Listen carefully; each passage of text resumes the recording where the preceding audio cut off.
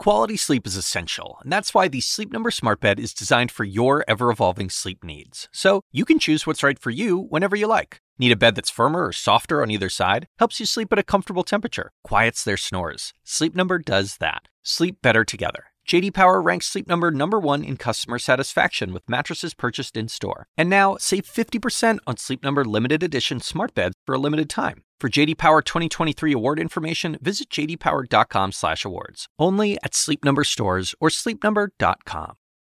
This episode is brought to you by Shopify. Whether you're selling a little or a lot, Shopify helps you do your thing, however you cha-ching. From the launch your online shop stage, all the way to the we just hit 1 million orders stage. No matter what stage you're in, Shopify's there to help you grow. Sign up for a $1 per month trial period at shopify.com/special offer, all lowercase.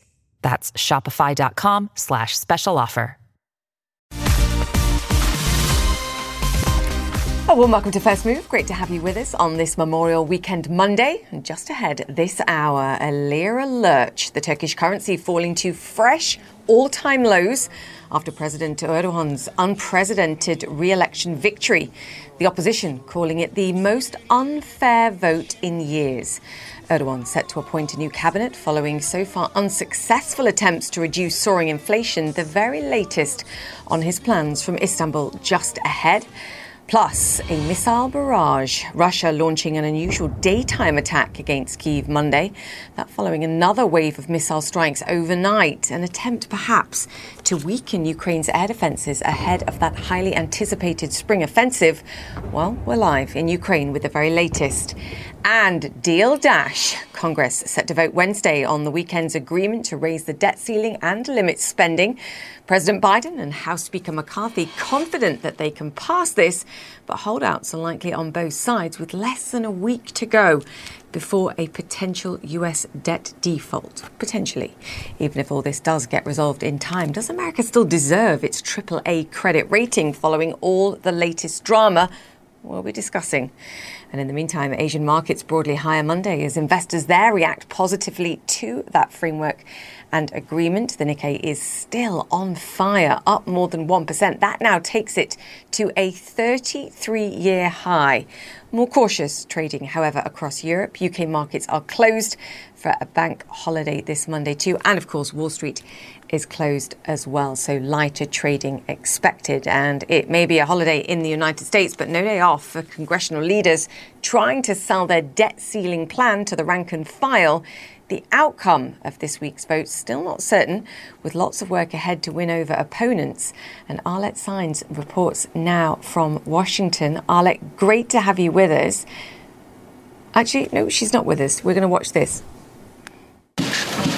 With the nation barreling towards a default, President Joe Biden and House Speaker Kevin McCarthy brokered an 11th-hour deal to raise the nation's debt limit. We've reached a bipartisan budget agreement that we're ready to move to the full Congress.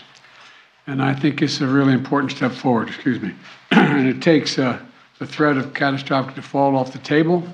The 99-page bill, the results of weeks of tense negotiations.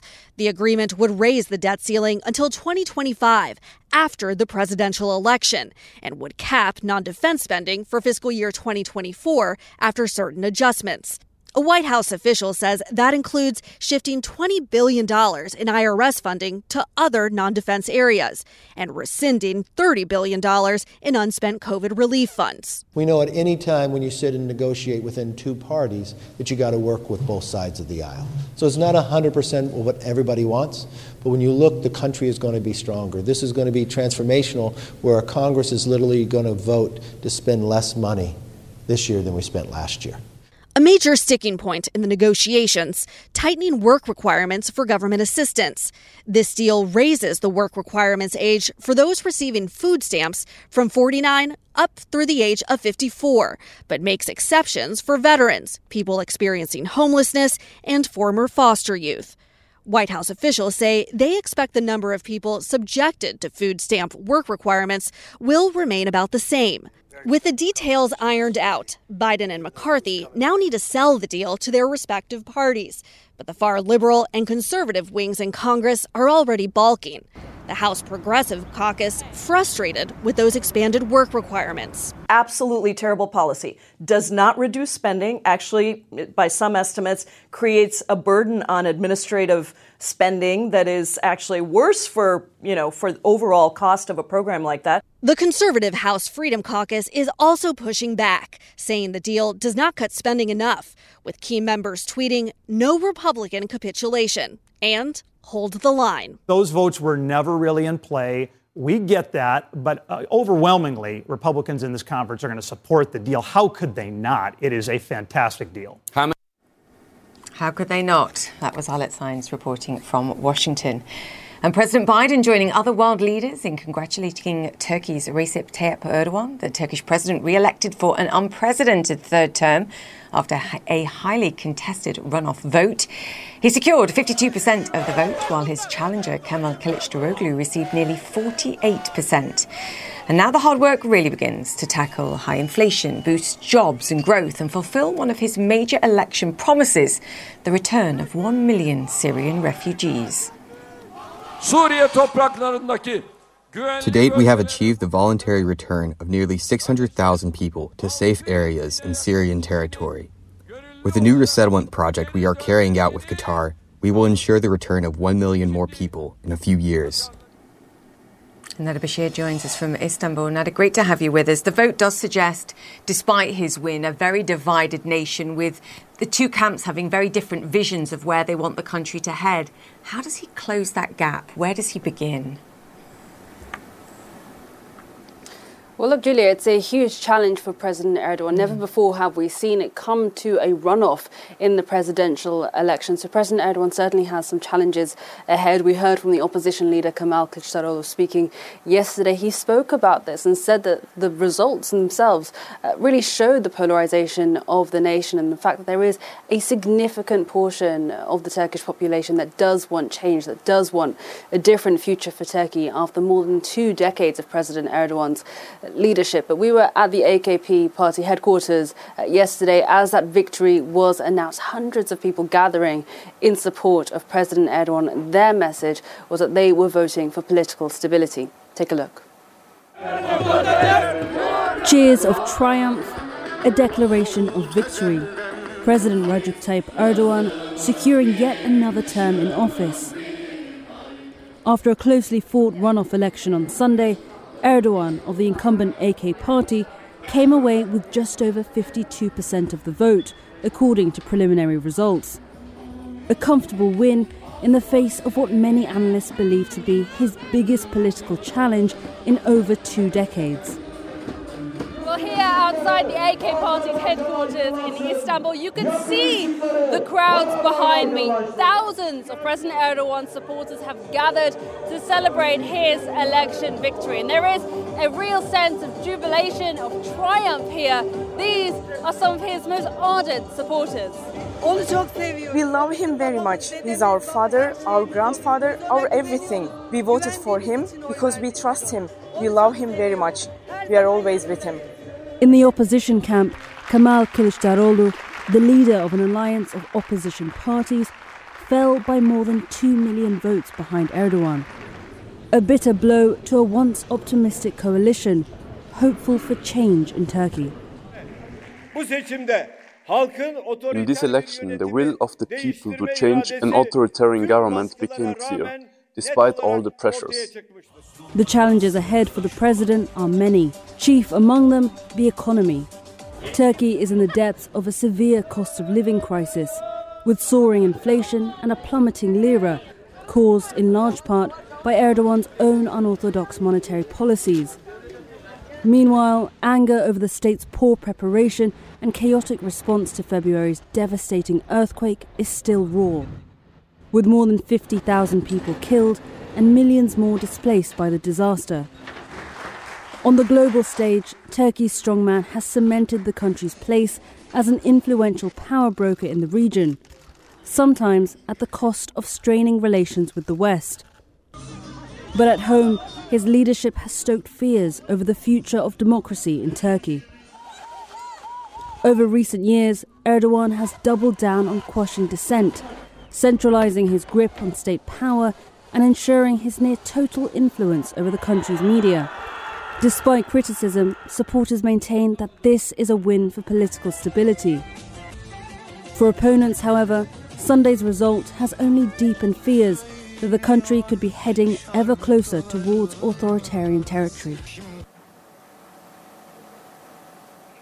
Of course, is this another 5 years in power for President Erdogan? There are some challenges ahead. He plans, when it comes to the economy, to follow through with his current vision for the Turkish economy, keeping interest rates low despite the hyperinflation that we've seen, despite the severe cost of living crisis. And then, as you mentioned earlier, Julia, those plans to relocate Syrian refugees back home as part of a joint partnership with the Qatari government. So there are some huge challenges ahead. And of course, we can't forget Turkey's role on the international stage. We have, over the last year, seen Turkey positioning itself as a sort of mediator figure in the war in Ukraine. That is certainly going to continue for President Erdogan. We saw the successful brokering of the Black Sea Grain Initiative deal by Turkey between both Russia and Ukraine. And Turkey, as we have learned, President Erdogan aiming to keep that relationship with President Putin despite the criticism, the concern that he has heard from his NATO and Western allies.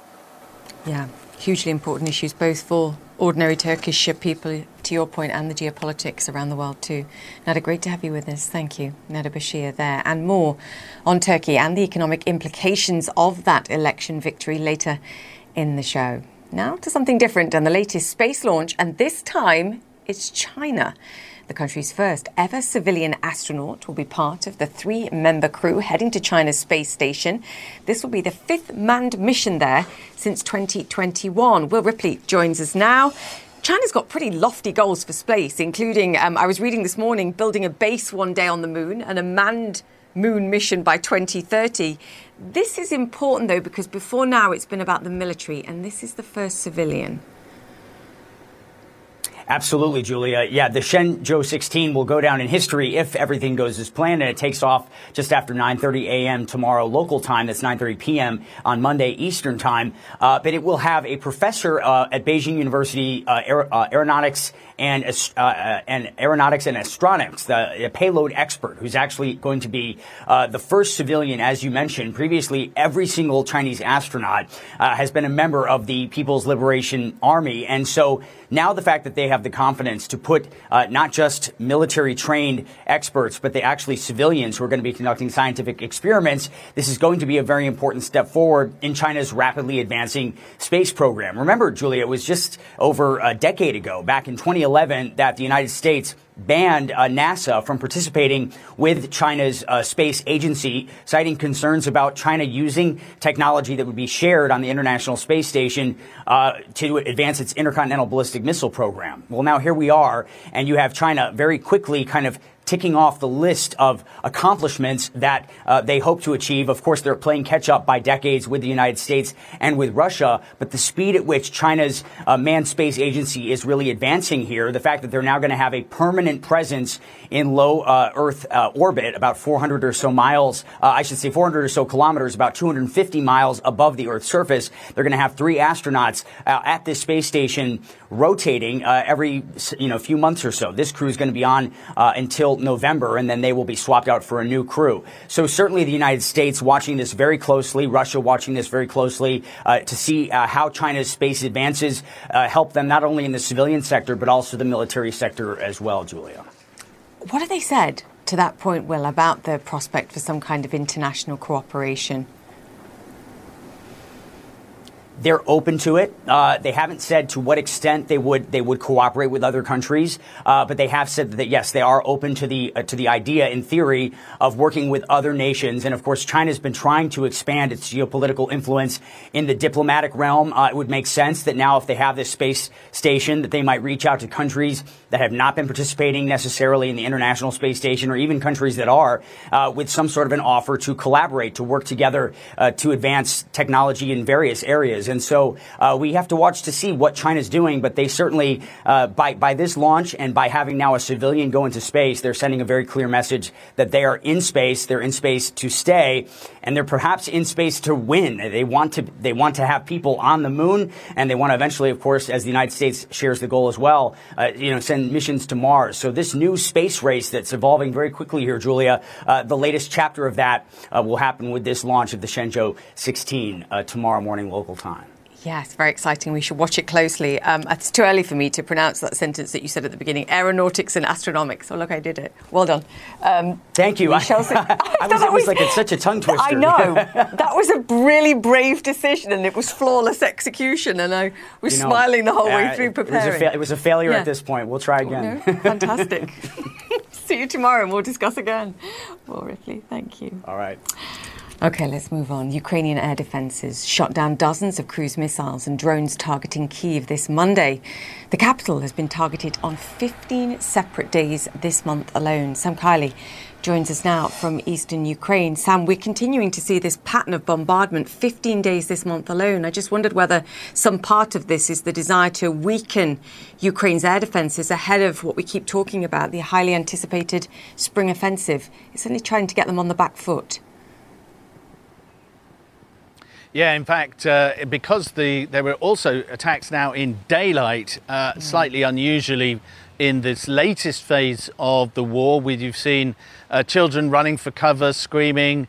There's burning debris been falling on vehicles from missiles that have been shot down, in particular the Iskander missiles, which is a very potent Russian surface-to-surface and air-to-surface missile that they used in the past, but we haven't seen so regularly used here, much less defended successfully against in Kyiv. But that's just what happened. So it's daylight brings it to day 16 of this campaign during May, as you rightly point out there, Julia, very much focused on Kyiv, wearing down the air defences, trying to find a way through to the command and control structures of the capital, but now clearly also trying to work on the minds and the bodies, effectively, of Ukrainian civilians with this outright attack against civilian targets in a civilian city during the day. So very aggressive campaign, a higher number than we've seen for a long time, over 70 missiles fired out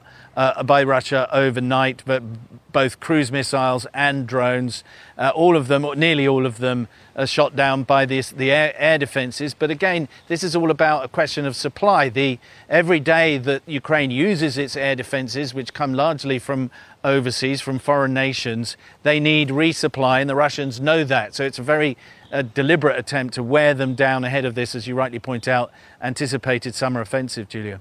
Yeah. Can I ask about neighbouring Belarus as well? Just days after President Lukashenko said that Russia was transferring tactical nuclear weapons to Minsk, we have President Lukashenko offering nuclear weapons to nations that are willing to join the union state of Russia and Belarus. I mean, we can talk more broadly, but have we seen any weapon transfers? What do we know on this? So these are not weapons transfers as such, not into the hands of the Belarusians, but allowing Russia to station tactical nuclear weapons on Belarusian soil. That is part of the Belarusian agreement with the Kremlin. What Lukashenko's adding to here, rather bizarrely, is saying that anybody who wants to join Russia and Belarus's defense pact effectively can get some nuclear weapons. Now, the Belarusians don't have any. They have nothing in that regard to give anybody. So were this to have come from President Putin, it would be deeply alarming for the international community, because he'd be trying to expand the structures of effectively trying to return perhaps to some Soviet-era level of nuclear proliferation. But the fact of the matter is that Belarus can offer anybody any number of nuclear weapons because its pockets are empty of nuclear weapons. I think probably what it is indicating, though, intended to do, is rattle the West and get them thinking more about the dangers of nuclear proliferation. For example, if those tactical nukes coming from Russia were to take up permanent residence in Belarus, would that then presage the movement back into that territory of intercontinental ballistic missiles or much more potent nuclear weapons? So I think really it should be seen in that context, Julia. Yeah, if you're hypothetically promising to give someone else's weaponry away, though, in this case Russia, I wonder if he checked with the Kremlin first. Sam, thank you for that. Sam Kiley there joining us from eastern Ukraine. OK, straight ahead. A debt deal to avoid a US default looking more likely, but is this how a AAA-rated country should behave? We'll discuss with rating agency Morningstar and the implications after the break. And later, a win, as we've discussed, for President Erdogan in Turkey. Will it be a win for the economy? Investors so far begging to differ. We'll discuss.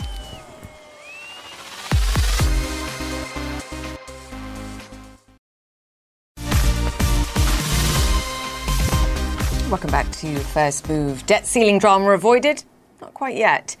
The White House and senior Republicans agreed to limit spending and raise the debt ceiling this weekend.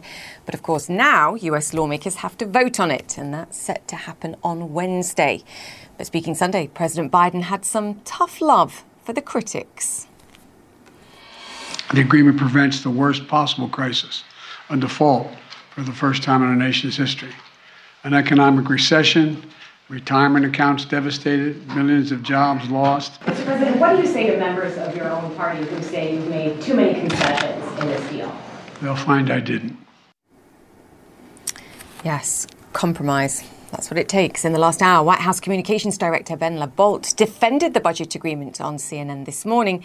Here's what he told my colleague Erica Hill. But we think we've landed in a reasonable place that recognizes that there's a Democratic White House and a Republican House, and ultimately some bipartisan compromise is needed for the legislation to pass at the end of the day. And Treasury Secretary Janet Yellen estimates the ex-date when the Treasury has to start prioritising what payments it makes to whom is now June the 5th. So the time frame is tight. Next week, the Treasury Department is scheduled to make an estimated $92 billion worth of payments and transfers. They say they need a deal, effectively, to meet all of those spending commitments. The US government has never defaulted on its debt, but that didn't stop rating agencies, including Morningstar, placing the US's AAA credit rating under review. Joining us now is Michael Heydt. He's the Senior Vice President of Global Sovereign Ratings at Morningstar. Michael, great to have you on the show. We appreciate you being awake for us this morning on a holiday weekend. How confident are you that this deal will be agreed? Well, I don't have the odds for you. We're clearly interested in how things play out this week. But if you look at the leadership of both parties, they need 218 votes to pass this bill in the House. The Freedom Caucus on the right accounts for roughly 40 votes. We think probably most of them will vote against this bill. On the left, you have the Progressives. That's about 100 members. Some of them might also vote against this bill. But I think if the moderates in both parties coalesce around their leadership, they should have the votes to pass this. But that said, this is, we'll have to see how things play out over the next few days. Yeah, so that's not an absolutely confident. And obviously, time's running out, as I pointed out in the introduction. Just talk to me, even if it takes a bit of time and a bit of negotiation, if we go past that X date, which the Treasury is now saying is June the 5th, is your expectation that above everything else, the US Treasury prioritises the repayments of debt and interest payments on that debt above anything else? And is that the right decision? Right. So if we get past the X date, what we'll be looking at is exactly that. How does Treasury operate post X date? Our expectation, not with a high degree of confidence, but our expectation is that Treasury would prioritize interest payments and roll over debt as it matures in order to avoid a default.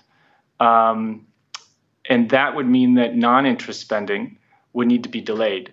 The implications of that could be quite negative for the economy. I think we could see a negative shock through three channels.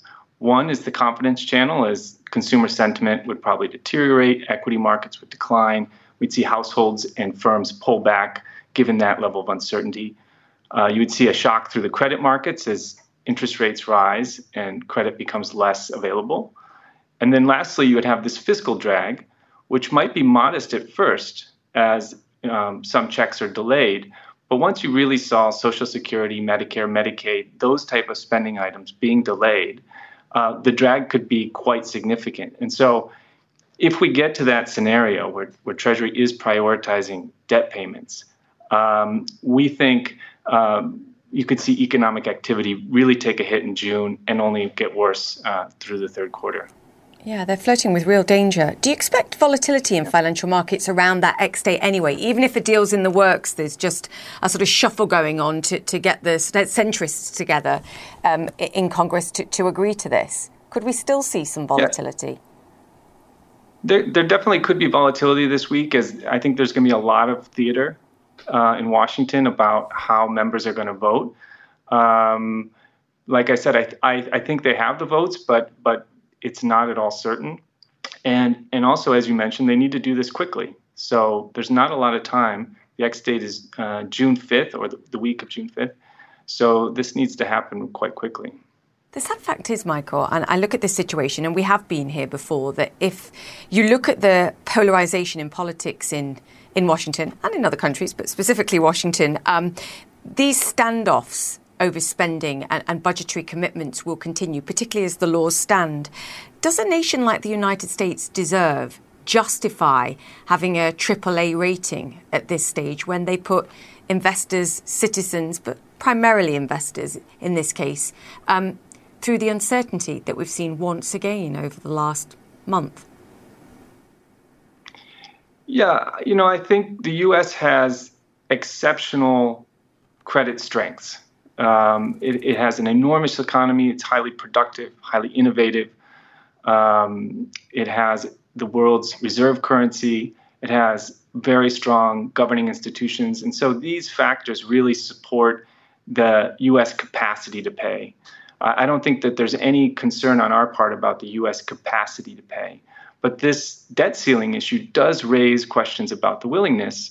And we think that it's a very low likelihood. There's a lot of drama around the debt ceilings, but each individual episode is a very, very low likelihood, we think, of an actual default. However, if you saw that go again and again and again, at some point, you have to wonder whether the cumulative risk is no longer consistent with a AAA. So we are looking at that. That is something that we worry about with regards to polarization in the U.S. So it is certainly something we're going to take into account going forward.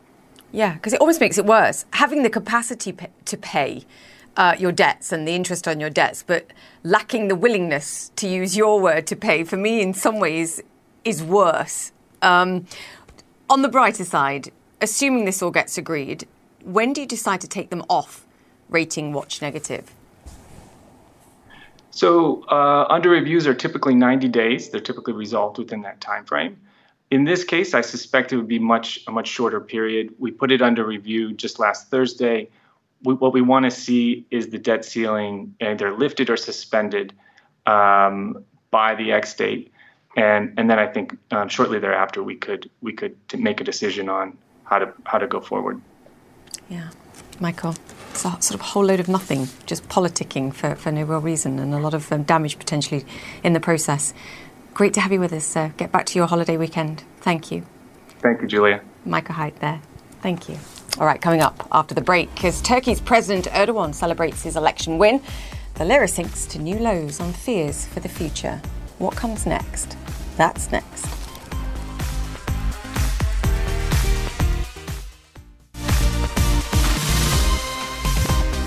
Welcome back to First Move. The Turkish lira hitting a fresh record low on Monday after President Recep Erdogan secured a victory in Sunday's presidential election runoff.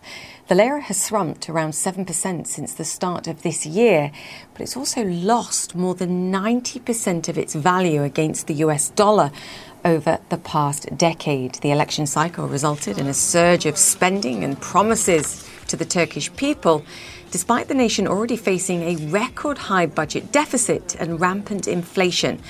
On the latter, the president has said he will continue the unorthodox policies to help address it, such as cutting interest rates rather than raising them. Salva Demirap is the Professor of Economics at Koç University in Istanbul and joins us now. Professor, great to have you on the show with us. You said that you saw this election runoff as a last exit for the country, and that exit has now been missed. Describe what you mean. Sure. The economic policies proposed by the government and the opposition were radically different from each other, with the opposition promising a return to orthodox policies and abandoning the current low interest rate environment. And unfortunately, there is no such world where you can cut interest rates and grow indefinitely, because at some point, the inflationary pressures and the risk premium are going to tighten financial markets and slow down the economy. And Turkey has been suffering consequences for quite some time now.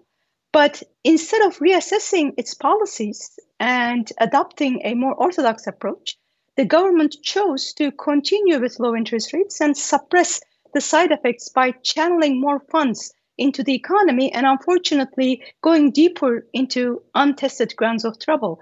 That's why I thought the runoff would be the last exit before we enter this uncharted territory. But last night's results show that we missed the exit. And at this point, I see an inevitable slowdown in the Turkish economy. To me, the question is whether it's going to be a more controlled slowdown or a sudden stop. We'll explore that in a second, but it's interesting. We're just showing videos of people celebrating and listening to the president speaking. Obviously, there are many reasons why people choose to vote, but why do you think the majority of voters did decide to elect him despite some of the economic challenges that they're facing? Can an argument be made that some of his policies perhaps cushioned his base supporters, or that they even don't really understand the consequences of the policies that the president has chosen to promote up to now? Absolutely. I think that's pretty much it. And I should note that we have been living beyond our means in an effort to stimulate growth for quite some time now. And the election results reflect that now that the party is over, whoever ordered and consumed this feast is going to pick up the bill. But Erdogan's victory reflects that despite economic struggles that we have diagnosed as economists, his base, or at least 52% of the population, were relatively more insulated from the economic deterioration. And more importantly, people are ignorant about the postponed costs of the pre-election spending. And what we have seen so far in terms of the costs of low interest rate policies, I'm afraid is just the tip of the iceberg. You're, as a nation, already in uncharted economic territory in many ways, because the nation's running a twin deficit, as we call it, a budget deficit, which means that you're spending more than you're raising in things like tax receipts, but also a current account deficit, which means that you're effectively buying money or sending more money abroad in terms of services and goods than is coming in the other way. These things aren't sustainable forever, Salva. Can you give us a sense of timing to your earlier point about a controlled slowdown or a less controlled slowdown? How long, how much further can these policies last? Unfortunately, that's the million-dollar question. I mean, as economists, we can tell the direction and we can highlight that it's not sustainable. And we have been saying this for quite some time now, but we can also see that there is just very little room for the government to maneuver. And the current policies, which rely on cutting interest rates and then offsetting the pressures on the Turkish lira depreciation by selling central bank's reserves, is coming to an end, because last week's numbers on central bank's reserves show that net reserves of Turkish central bank are now in a negative region, like minus $0.3 billion, which essentially means central bank does not have its own money to spend anymore, which suggests me that the government should either consider rate hikes and pivot, despite President Erdogan's promises of a low interest rate policy moving forward, or if they are not going to do that, then we will see more strict capital controls. But I'm afraid that would have grave consequences for an open economy like Turkey. And what about the banking sector? Because as we've seen, in the United States in particular, when the banks themselves are buying government debt, but you keep interest rates artificially low, the price of them is high. If you then let interest rates rise or you raise interest rates, the value of them drop and gaps are created. How is the banking sector in Turkey at this moment? And can that bear the brunt of rising interest rates if indeed a situation calls for it? So bank balance sheets have been used as a monetary policy instrument in the last 1.5 years, because when the government cut the policy rate and yet inflationary pressures and the risk premium went up, market interest rates started increasing. And in order to repress market interest rates, banks were required to buy government bonds in an effort to lower market interest rates. So Turkish banks now are sitting on a lot of government bonds. And because they are required to buy these bonds, the interest rates are low and the price is high. But once an inevitable rate hike happens, and I think that is the more likely scenario as opposed to capital controls, then the prices of these bonds that the banks are holding are going to go down, which is going to mean capital losses for the banking sector. I should note, however, that I don't foresee a problem like the way we see in the United States, because as a percentage of total bank balance sheets, those government bonds are a relatively small fraction. Yeah, very important point to make, and thank you for making it, because that was going to be my next question. What's your advice to people, Salva, to ordinary citizens, just given the challenges that you're outlining, the potential risks, and what might inadvertently happen if necessary to stabilise the currency and the economics of the country? How should individuals behave? How should they save if they can? Well, Turkey has had chronic inflation for decades. Therefore, the households are quite resilient and they kind of know how to deal with inflation. I mean, it's just, you learn it by doing. And people, for example, in an environment where market rates turn negative in real terms, people go ahead and buy dollars or gold. So in that sense, financial literacy is quite high. Nevertheless, my advice would not be for the households. My advice would be for policymakers, because they are the ones who are going to shape the relative gains or losses for the country. And my advice would be to reevaluate the consequences of policies, because we started this journey about a year and a half ago in September 2021, where President Erdogan noted that by cutting interest rates, we would be able to lower inflation, and also we would be able to promote growth. So it was a win-win. There was hardly any trade-off. But what happened was that not only that after an initial acceleration of growth, we see an inevitable slowdown because increase in inflation led to a decline in purchasing power. So we see a slowdown in consumption. But also what we observe is that inflation rates did not go down, consistent with the orthodox policies. So the unorthodox journey ended up fulfilling the predictions of the orthodox economics, where rate cuts do not really lower inflation, but trigger inflation. So I would urge our policymakers to put these consequences of the policies together and reassess the policies moving forward, because Turkey is really at a critical point right now. And I would hate to see an open economy adopting a more closed economy, capital control. It would not only hurt Turkish economy, but it would affect the rest of the world through supply chains. Because as you know, after the pandemic, we have seen how globalized and how connected the entire world is. If Turkey cannot import intermediate goods because of limited foreign currency, then we cannot produce, let's say, those appliance parts to ship to Germany, and Germany cannot produce the refrigerators, and it would affect the entire global production network. Yeah, when you're a smaller open economy and you have a weaker exchange rate, that can benefit your exporters and cushion you for a certain period of time, but it doesn't last forever. Professor Demirel, fantastic to have you on the show. Thank you so much for your insights today. OK, stay with CNN. Coming up, Uganda imposing one of the harshest anti-gay laws in the world, and that could even result in the death penalty. The latest next.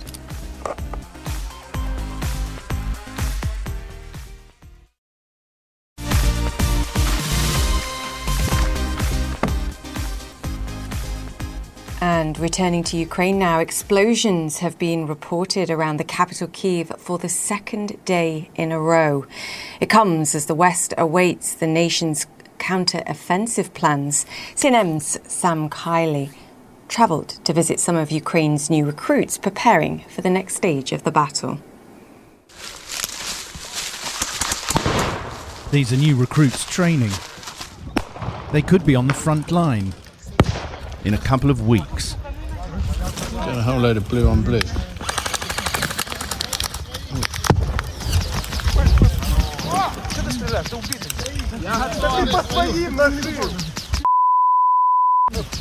In training, mistakes are harmless.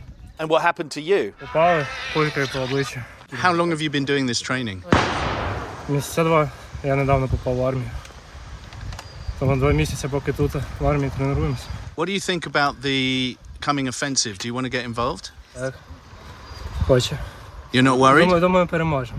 These are young men. They've been having quite a lot of fun running around in the woods, and sometimes things get quite funny. But ultimately, this business is deadly serious. These recruits could be weeks away from combat. Pretend war, turning to this, where death is all too real.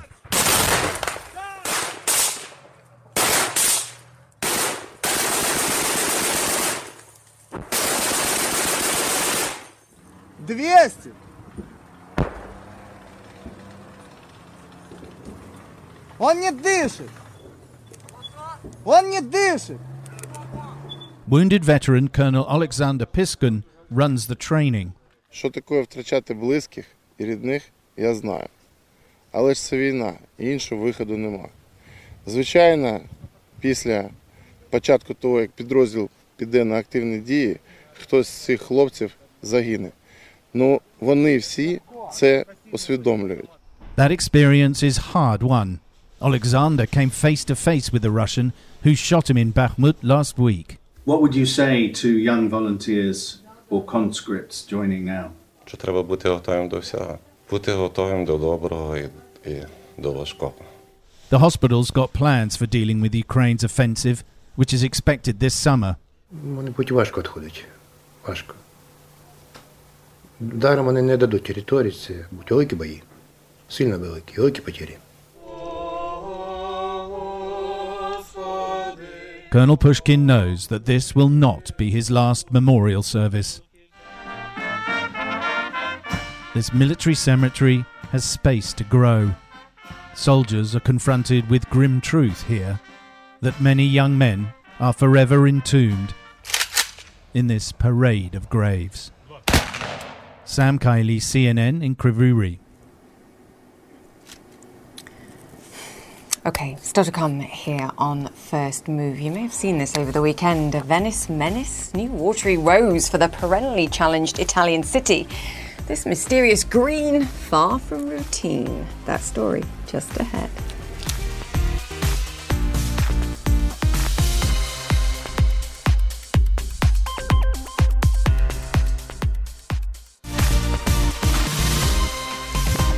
Welcome back to First Move. Venice's famous Grand Canal has been mysteriously transformed into the Green Canal. An unsettling fluorescent green, to be exact, and officials apparently still have no idea how or why. Barbie Nadeau is in Rome for us. Barbie, when I first saw this, I thought maybe algae, and then I thought maybe activists. Do we have any sense of what the substance is yet? Well, you know, they're getting closer and closer. They're doing a lot of analysis. The first thing they did was to try to determine if it's toxic or not. They said it's not dangerous to the flora and the fauna, certainly not more than anything else in the Venice Lagoon. And now they're coming around to the idea that it's likely a substance, a tracing substance that's used in underwater building and shoring up the structures in Venice. You're supposed to use about a teaspoon of that at a time in order to see if there's water flow where there shouldn't be water flow. And so they're under the impression now, and they're still doing lots of tests, press, of course, is not quick to do these tests thoroughly, that somehow a large amount of this substance got dumped into the lagoon or into the Grand Canal near the Rialto Bridge on Sunday morning. And it's going to take a long time, too, for it to sort of dissipate. So it's here for a while to stay, Julia. Reef, if you would normally use a teaspoon of it, how much did it take to turn the canal green like that? I mean, that's perhaps a way to find that person or the people that did this, is see who's been buying up all that substance. Maybe. Yeah, and one of the things that everyone was really quick to say that this must have been an act of climate activism. We've seen so many of these attacks here in Rome and across the country in the last couple of months. But all of the climate activist groups sort of thought, no, we didn't do it, but, interesting idea, because it's not toxic to turn the canal green, so say the experts. And so it's just a matter of time now for it to dissipate and flow away, because trying to get rid of it would actually you'd have to introduce something fairly harsh into the canal, and they don't want to do that, Julia. Yeah, just got to let it dissipate, to your point. I think charcoal was put in the Trevi Fountain last weekend too, so more and more mysterious. Barbie, great to have you with us. If we get any further information on that, we will clearly share it. Thank you. Now, from fluorescent green to Queen, reports say talks are underway to sell the beloved rock band's entire musical catalogue for at least $1 billion. That's twice as much as the mammoth deal for Bruce Springsteen's back catalogue struck a few years ago. A source telling CNN that Universal Music Group is in discussions to buy all of Queen's decades-spanning output from Disney. Queen's surviving members may soon be singing "We Are the Champions" as another music industry record bites the dust. And finally, more than a century after the Titanic sank, there are still new treasures being discovered at the wreckage site.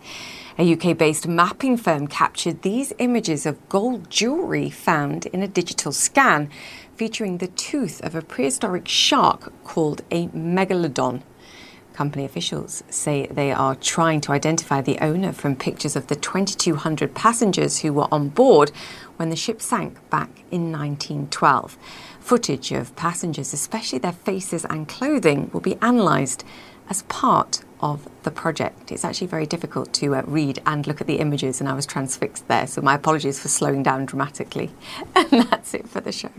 If you've missed any of our interviews today, they will be on my Twitter and Instagram pages.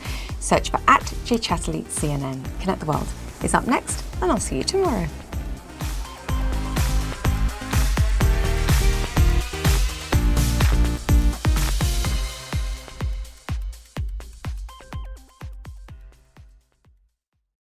Quality sleep is essential, and that's why the Sleep Number Smart Bed is designed for your ever-evolving sleep needs. So you can choose what's right for you whenever you like. Need a bed that's firmer or softer on either side? Helps you sleep at a comfortable temperature. Quiets their snores. Sleep Number does that. Sleep better together. J.D. Power ranks Sleep Number #1 in customer satisfaction with mattresses purchased in-store. And now, save 50% on Sleep Number limited edition smart beds for a limited time. For J.D. Power 2023 award information, visit jdpower.com/awards. Only at Sleep Number stores or sleepnumber.com. I'm Dr. Sanjay Gupta, host of the Chasing Life podcast. In honor of our 10th season, we want to hear from you. Leave us a message at 470-396-0832 and tell us how you chase life. It could be used on an upcoming episode.